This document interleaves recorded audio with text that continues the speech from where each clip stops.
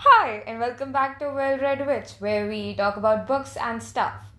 Stuff is usually the other sort of media I consumed in the last week, but I have to be honest with you guys, I did not do a single thing apart from studying in the last week. Uh, I think this episode is going to be much shorter than it usually is. But that being said, I do have a lot of, exciting news that happened during the last week. So that section might take a bit longer. I did say in the previous episode that I would probably do a deep dive out of something that I have in my curriculum because like my brain space is just occupied by my curriculum right now. That being said, I have my first exam on Tuesday, May 9th. I want to say no, May 10th. See, I don't even remember dates anymore. So, really, I had a lot of breakdowns this past week. Was not in the headspace to consume anything at all apart from the series, like the TV series that I've already started. I always almost have like a sitcom going on for me for like sanity, for to consume something in like those 20-minute breaks you catch. But apart from that, I didn't really get time to do anything else about, apart from studying or like eating or just pestering my professors for like I get really nervous around exams if you can't tell. Anyway, that being said, I was not going to do an episode this week because, again, did not read anything, did not consume any sort of media. What am I going to talk about? But, for my exam, I was not going to do Alfred Lord Tennyson's work for, my midsems. Yes, our midsems are happening in May. The rest of the colleges and universities are having their semester finals in May. Anyway, I was planning on skipping Tennyson's works in our curriculum for the midsems because we will have like an internal choice in that unit. But for some reason, I was like, okay, why am I taking this risk? You never know which other question is going to come. Just cover your bases. Just do some research on Tennyson, right? The only reason why I was planning to skip on Tennyson was because that our professor was a bit not inclined towards Tennyson. Let's just say that. They were more interested in Robert Browning. And I mean, yeah, sure, the professors have their own personal bias and that so sometimes slides in the classroom. But that being said, Tennyson had a brilliant life. I don't know, last time I talked about Ezra Pound, but the more I learned about Tennyson, the more shocked I got. The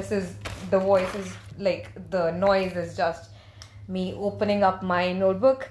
But Tennyson wrote a lot. Not even just he had a few volumes and stuff of his poetry. He wrote a lot. Poetry was supposedly an anchor for him. It grounded him to reality. He is a great lyric poet. He did not have an unhappy childhood, but he lived a lonely, erratic, and eccentric life. I was hearing this lecture by this person who I don't know. I found that lecture on YouTube. I'll link it down in the description. I do not know how to say the person's name, so I'm not going to try to say it and butcher their name. Okay. They were telling that Tennyson loved writing poetry so much. He was so defiant in the fact that he just did not want to do anything else. His family was insistent on the fact that Tennyson should get a job. Like most poets back then, even now, are not able to support themselves, which is like a sad reality, but it is what it is, and like his family wanted him to get a job, and rightfully so. But Tennyson was so defiant. He was like, I am not going to get a job. I am going to invest in this poetry thing. Like, and he never stopped writing. You could almost say that Tennyson had like poetry was a coping mechanism as well as like a space for exploration of his emotions, I want to say. But yeah, he had like an interesting life. His work is, he was Charles Darwin's contemporary. He was alive at the same time Walt Whitman was alive. Like, why are we not talking about Tennyson in the same way we talk about like certain modern poets? Because T.S. Eliot did say that Tennyson was a modern poet, like in its very essence. Sure, he was not alive when Eliot was alive, and like sure, the way he wrote was vastly different from the way Eliot wrote, but you could see the paradoxes we talk about in postmodernism in Tennyson's work. You could see that sense of doubt and that inclination towards a religion that we had in modern poetry.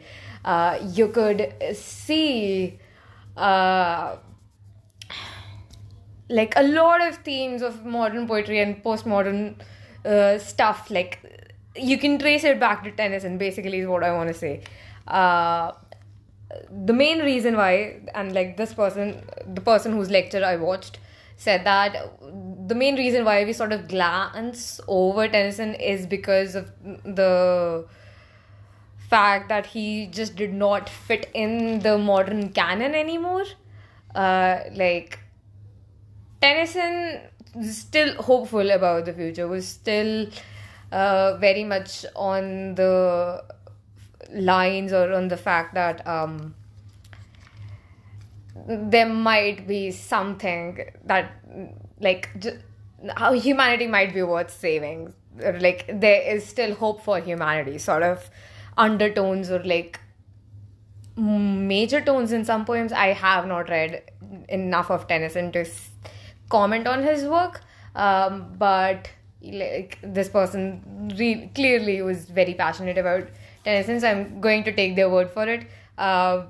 And like World War One, the results or the after effects of on human emotions after World War One was the reason Tennyson sort of got sidelined by the modern canon and the postmodern canon.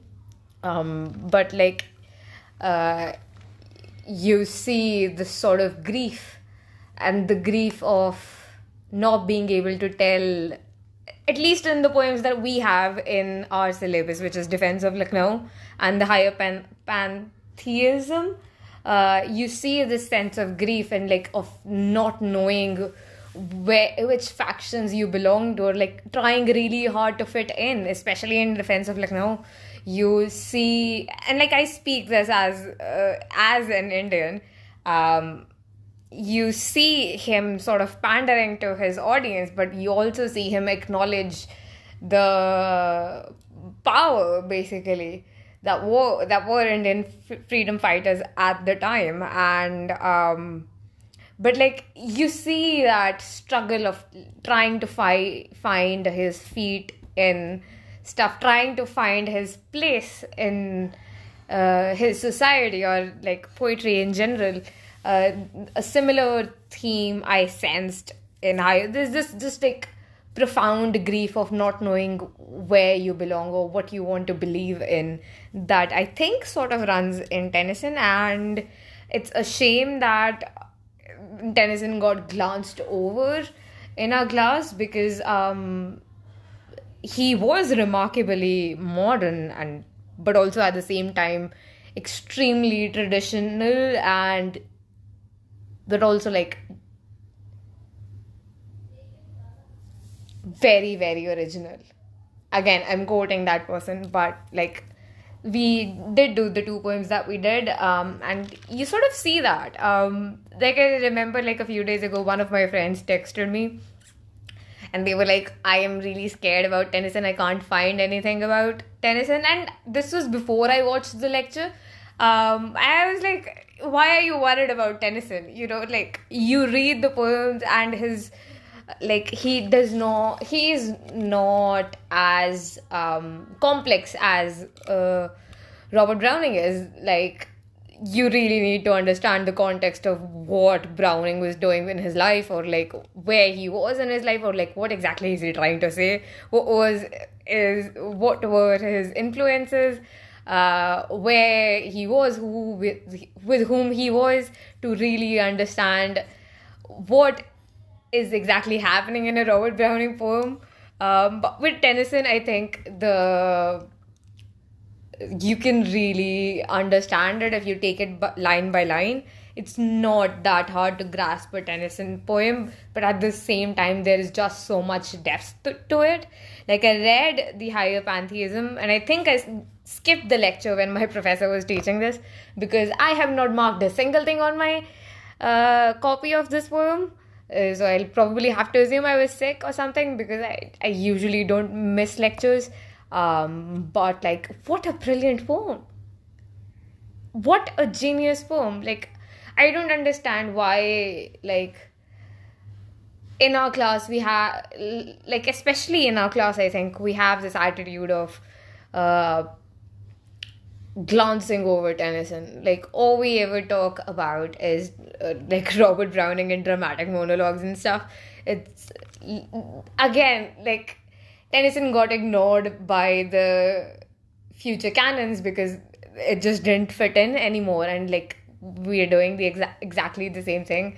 Like, his work doesn't really align with the vision of our professor. Maybe, I don't know, or maybe she really just likes Robert Browning to the extent that she's like, Tennyson, like, I taught it once, I'm not going to talk about it again.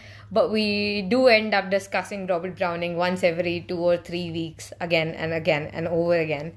But we have sort of glanced over Tennyson, which I do think is a shame, because like, from whatever I could gather from that lecture I found on YouTube, he has lived an interesting life. The poem that made him the figure that he is, In Memoriam, is about the death of a friend and the grief that he carried in this poem for over 17 years. And like, he was very young when he lost his best friend, and like, I don't know how I would react if like I had to face with such a loss. And you see that grief reflected in that poem, and you see how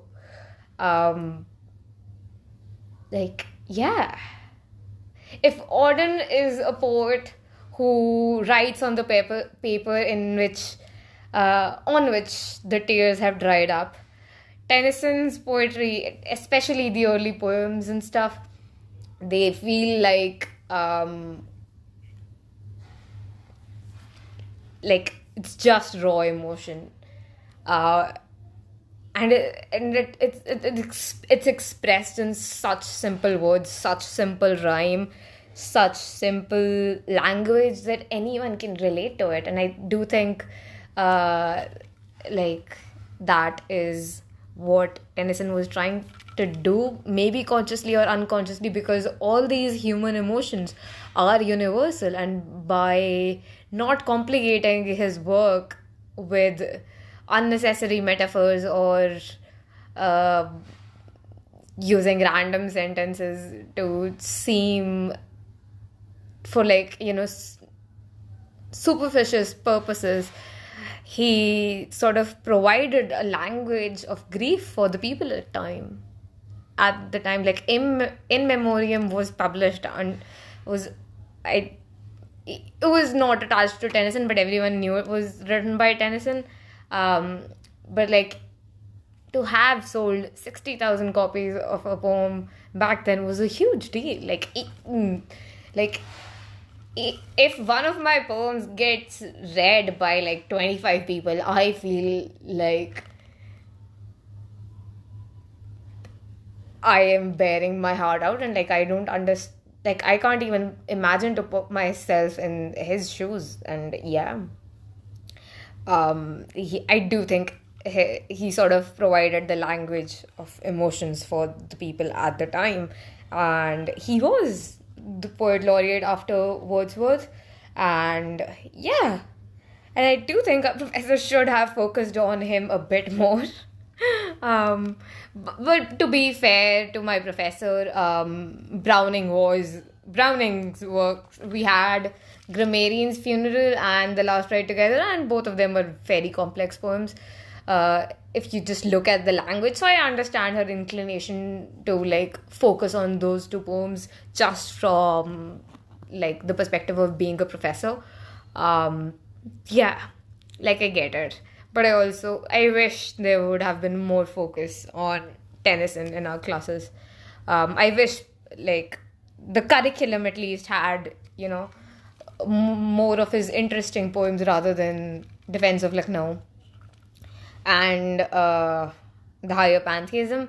Not saying that they are not interesting, but, like, again, these are not the poems he was famous for, Like, I do wish we had the chance to analyze in memoriam in our class, or like Idylls of the King. And I know these are like long ass poems, and like no way it's going to end up happening, but like a student can hope.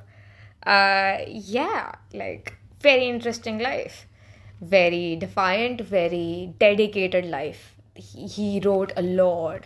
He like apparently wrote every day, which is something I can only hope to achieve. He also like wrote a lot when he used to go out on walks. Something about walks and these Victorian era, romantic era people, writers like Dorothy and Wordsworth went on walks. Charles Dickens went on walks, and like something about genius people and going on walks together. Yeah, like really, really cool. I'm just glad that I found that lecture. I'll link it down in the descriptions, or like the note section or whatever you call that. Yeah. I am sorry that I judged Tennyson or sort of belonged to the people who sort of, glanced over his contributions to the current canon, because the current canon is sort of,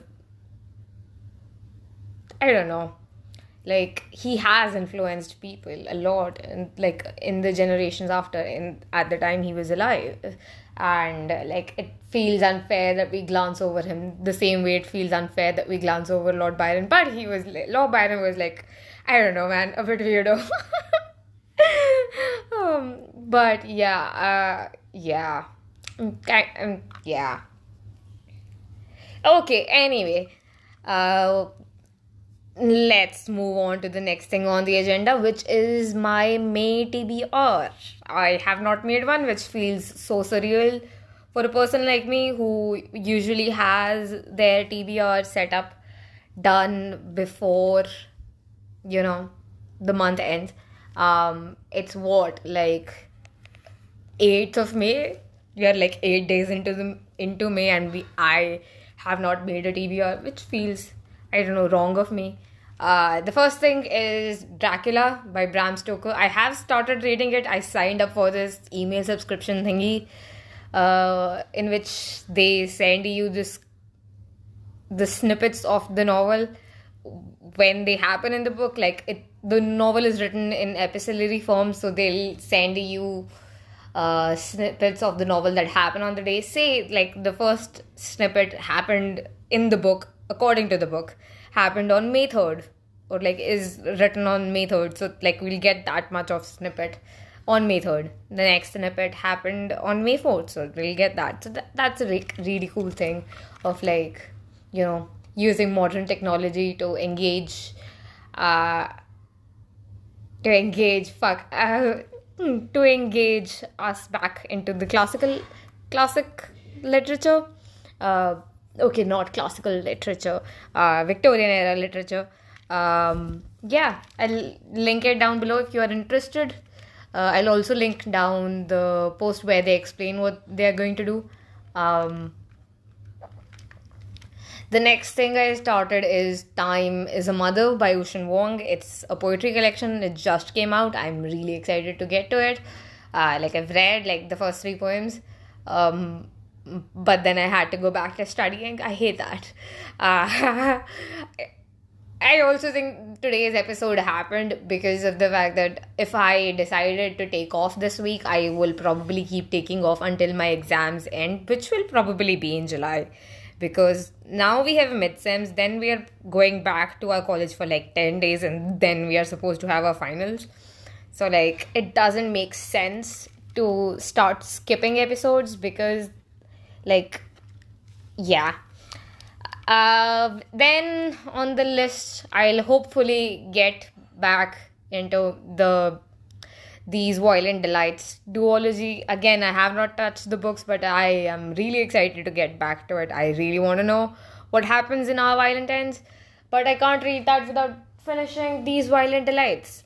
And I can't read these Violent Delights because I'm too nervous about my exams. This feels unfair. The next one is Gallant by V.E. Schwab. It's a short book. I think I'll read it in a day or two if I manage to get enough time, which I think I should get, because after 10th, my next exam is on 17th. Very weird exam schedule, by the way. Then I really want to finish up Conversations on Love. I'm 50% into the book now. And as much as I want to take it slow, I do think if I don't wrap it up in May or maybe June, I'll probably just end up giving up on the book. So there's that. Okay. The next... I couldn't understand what I wrote. Really sorry for that awkward pause. I'll probably start with Discworld. I don't know whether I should wait for all the audiobooks to be out or I should just start with it now and start reading books or start reading certain series. I don't know. But it's on my mind. It's on my radar. Again, the number of books I'm listing, I'm not going to be able to get to all of them in May because I haven't read anything in a week. So the possibility of me doing everything, reading all these books in a month feels sort of impossible and improbable, and sort of silly to have such high expectations from myself when I know I'll probably end up freaking out about my midsems and my finals because that's what I do. But a person can hope. And I want to have this huge variety of books I can choose from rather than having 3 books on my TBR and then not liking any one of them or not being in the mood of any one of them. So I go into new months with range. The last book that I will probably read this because it's a short one. It's The Willful Princess and the Piebald Prince by Robin Hobb. It's a short story, I want to say, or a novella. It's a novella, sorry. It's a novella that happened before the Farseer, it's set before the Farseer trilogy, at least according to Goodreads. I think I'm mentally prepared to go back into the realm of the Elderlings universe once again. But I don't know. Robin Hobb feels like one of those novelists where either you get into her work or you don't get into her work. and I really want to get into her work because, oh my god, she knows how to torture her characters.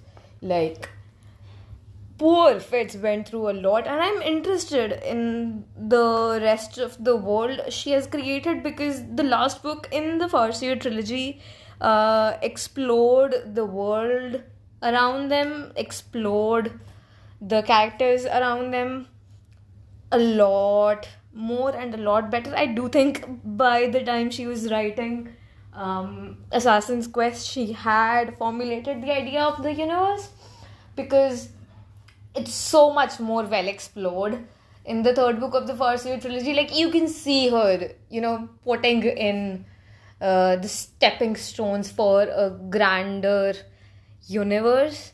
And it's really exciting. It's also the reason why the book was so long and like why it was so hard to get through. Because you see her laying like the groundwork for certain mythologies or certain stereotypes that Fitz does not know, or like certain powers that Fitz is not aware of, because again, one person can only know so much. You see, like, the last book is interesting. So for me, at least, is interesting in Farseer because you see, like, if you go into the Farseer trilogy not wondering or if you do not want to continue with the Robin Hobb universe, it's very easy to get frustrated by that last book, because like a lot of new characters are introduced in the last book, a lot of new theories are explored in the last book, a lot of new stuff is being told in the last book, which was not even hinted at in the first two books. So it can be a bit frustrating, but at the same time you see that this is all just the groundwork for all the books that are to follow in this Robin Hobb universe, and I'm excited to get to it. I saw this random YouTube video where this person was talking about how they like read this novella, and that was when it hit me that I hadn't thought about whether I wanted to continue with the Robin Hobb universe or not, and I don't know, it just made me excited once again to go through the universe. I do think the reason why I sort of put it off was because one of my friends on Twitter was reading the second trilogy in the universe, the Live Ship Traders trilogy, and they did not like it one bit. And I got sort of like, I hesitated to pick up the next trilogy because there are certain authors that I want to collect books of, and Robin Hobb seems to be the one that has crossed that threshold, because like the Farseer trilogy, I could not get enough of the interactions between Verity and Fitz. So I just kept underlining it. Like, the only thing I've underlined in those three books is like the dialogue exchanges between Verity and Fitz, and like all those emotional beats that they had together, where you see that Fitz is being really insecure, but like Verity sort of in his own way is caring for him, or like he wants Fitz to know that he'll be there for him, which is like really cool, because Fitz's own father was not present throughout his life. So like to have this elder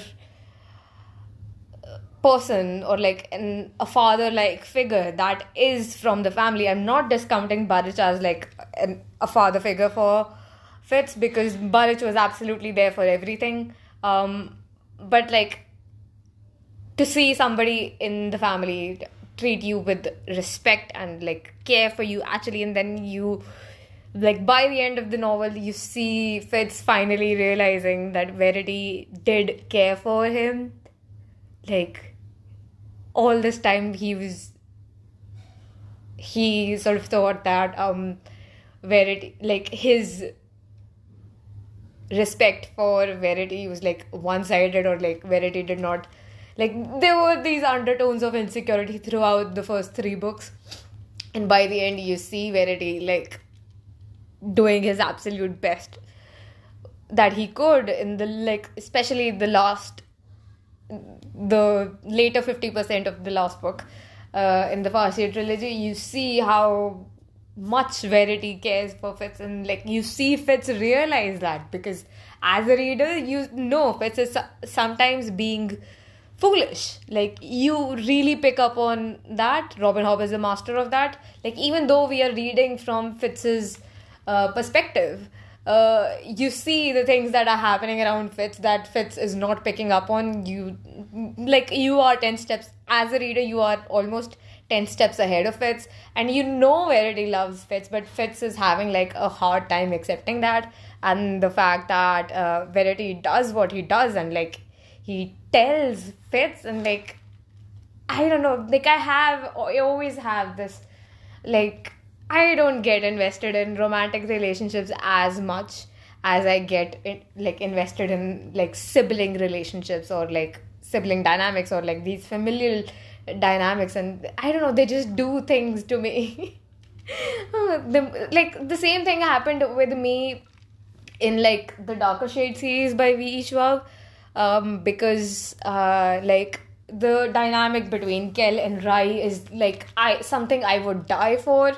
The third book explores Kel. Like, Kel is the adopted son in the royal family of the Red Lantern, I want to say. I haven't read the Darker Shade of Magic in a while. It's been like a hot minute, so forgive me if I'm recalling something wrong. But like in the last book, we see Kel's insecurity being explored as like the adopted son in the family. Like, it's sort of natural. You would think, like, especially since Kel has powers, it's natural for him to think that he was only adopted for his powers. But like in the end, like in the last book of the series, you see the king and the queen separately on several separate occasions admitting the fact that they actually do care for Kel, and it's not something like they do not want him around just because of his powers. And like that was like an emotional beat for me. Rai will literally die for Kel, which is my heart. Oh my god. I'm still haunted by that scene in Gathering of Shadows, where like the dream sequence that we get from Rai's perspective.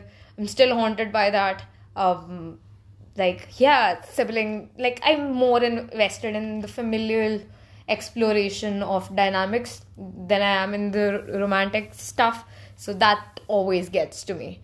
Speaking of V.E. Schwab, we got the date and the first poster for First Kill. First Kill is a Netflix show, will be a Netflix show based on V.E. Schwab's short story of the same name, First Kill. It was in a collection. I forget the name of the collection. I haven't read it. I don't want to read it. I honestly don't want to read it because, as far as I can tell, the show and the story are two separately wildly different things. Like, the story was sort of like a jumping point for the show, is what it is, I want to say. Okay. Then We Hunt Together started, series 2 started airing.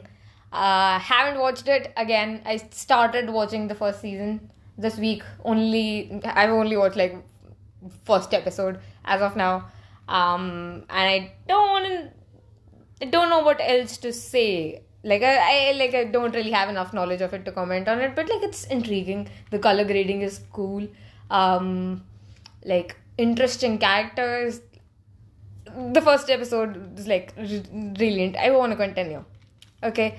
Then we had the trailer of Don't Worry Darling explode Twitter. It dropped out of nowhere. Nobody saw it coming.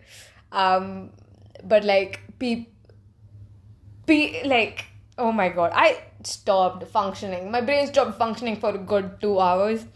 I'm really excited. I'm actually really excited for this movie. Like, I have cleared my schedule. It comes out on 23rd September 2022. I'm really, really, really excited. I hope I can convince one of my friends to tag along with me, so we can watch it in the movie theaters and not get spoiled by the fandom, because nobody is going to wait 45 days for it to be available to the rest of us. Yeah. Dude, oh my god, you've got to watch that trailer. I'm really sorry. I started thinking about that trailer right now, and then, like, still, I was like, oh my god. And the fact that my phone was in my hand when the trailer dropped, which is something rare because I always miss out on stuff. Like, it's going to be, I've always wanted a movie that starts out as a rom-com but ends up becoming like a horror thriller thing, where either one of the couple in the story is doing something sketchy, very, very sketchy. And Don't Worry Darling seems to be going on the same lines, and I'm just glad to be alive right now at this time, so I get to watch Don't Worry Darling in the moment it's coming out. I'm excited. Okay, lastly, the sitcom thing I talked about earlier in the episode. I am on the last season of Community. I do not understand how it survived being televised on a weekly basis, because, oh my god, Drew Gooden was right. The genre, there is no genre to this show. It's like, an anthology thing, a what if thing, but oh my god, what a show.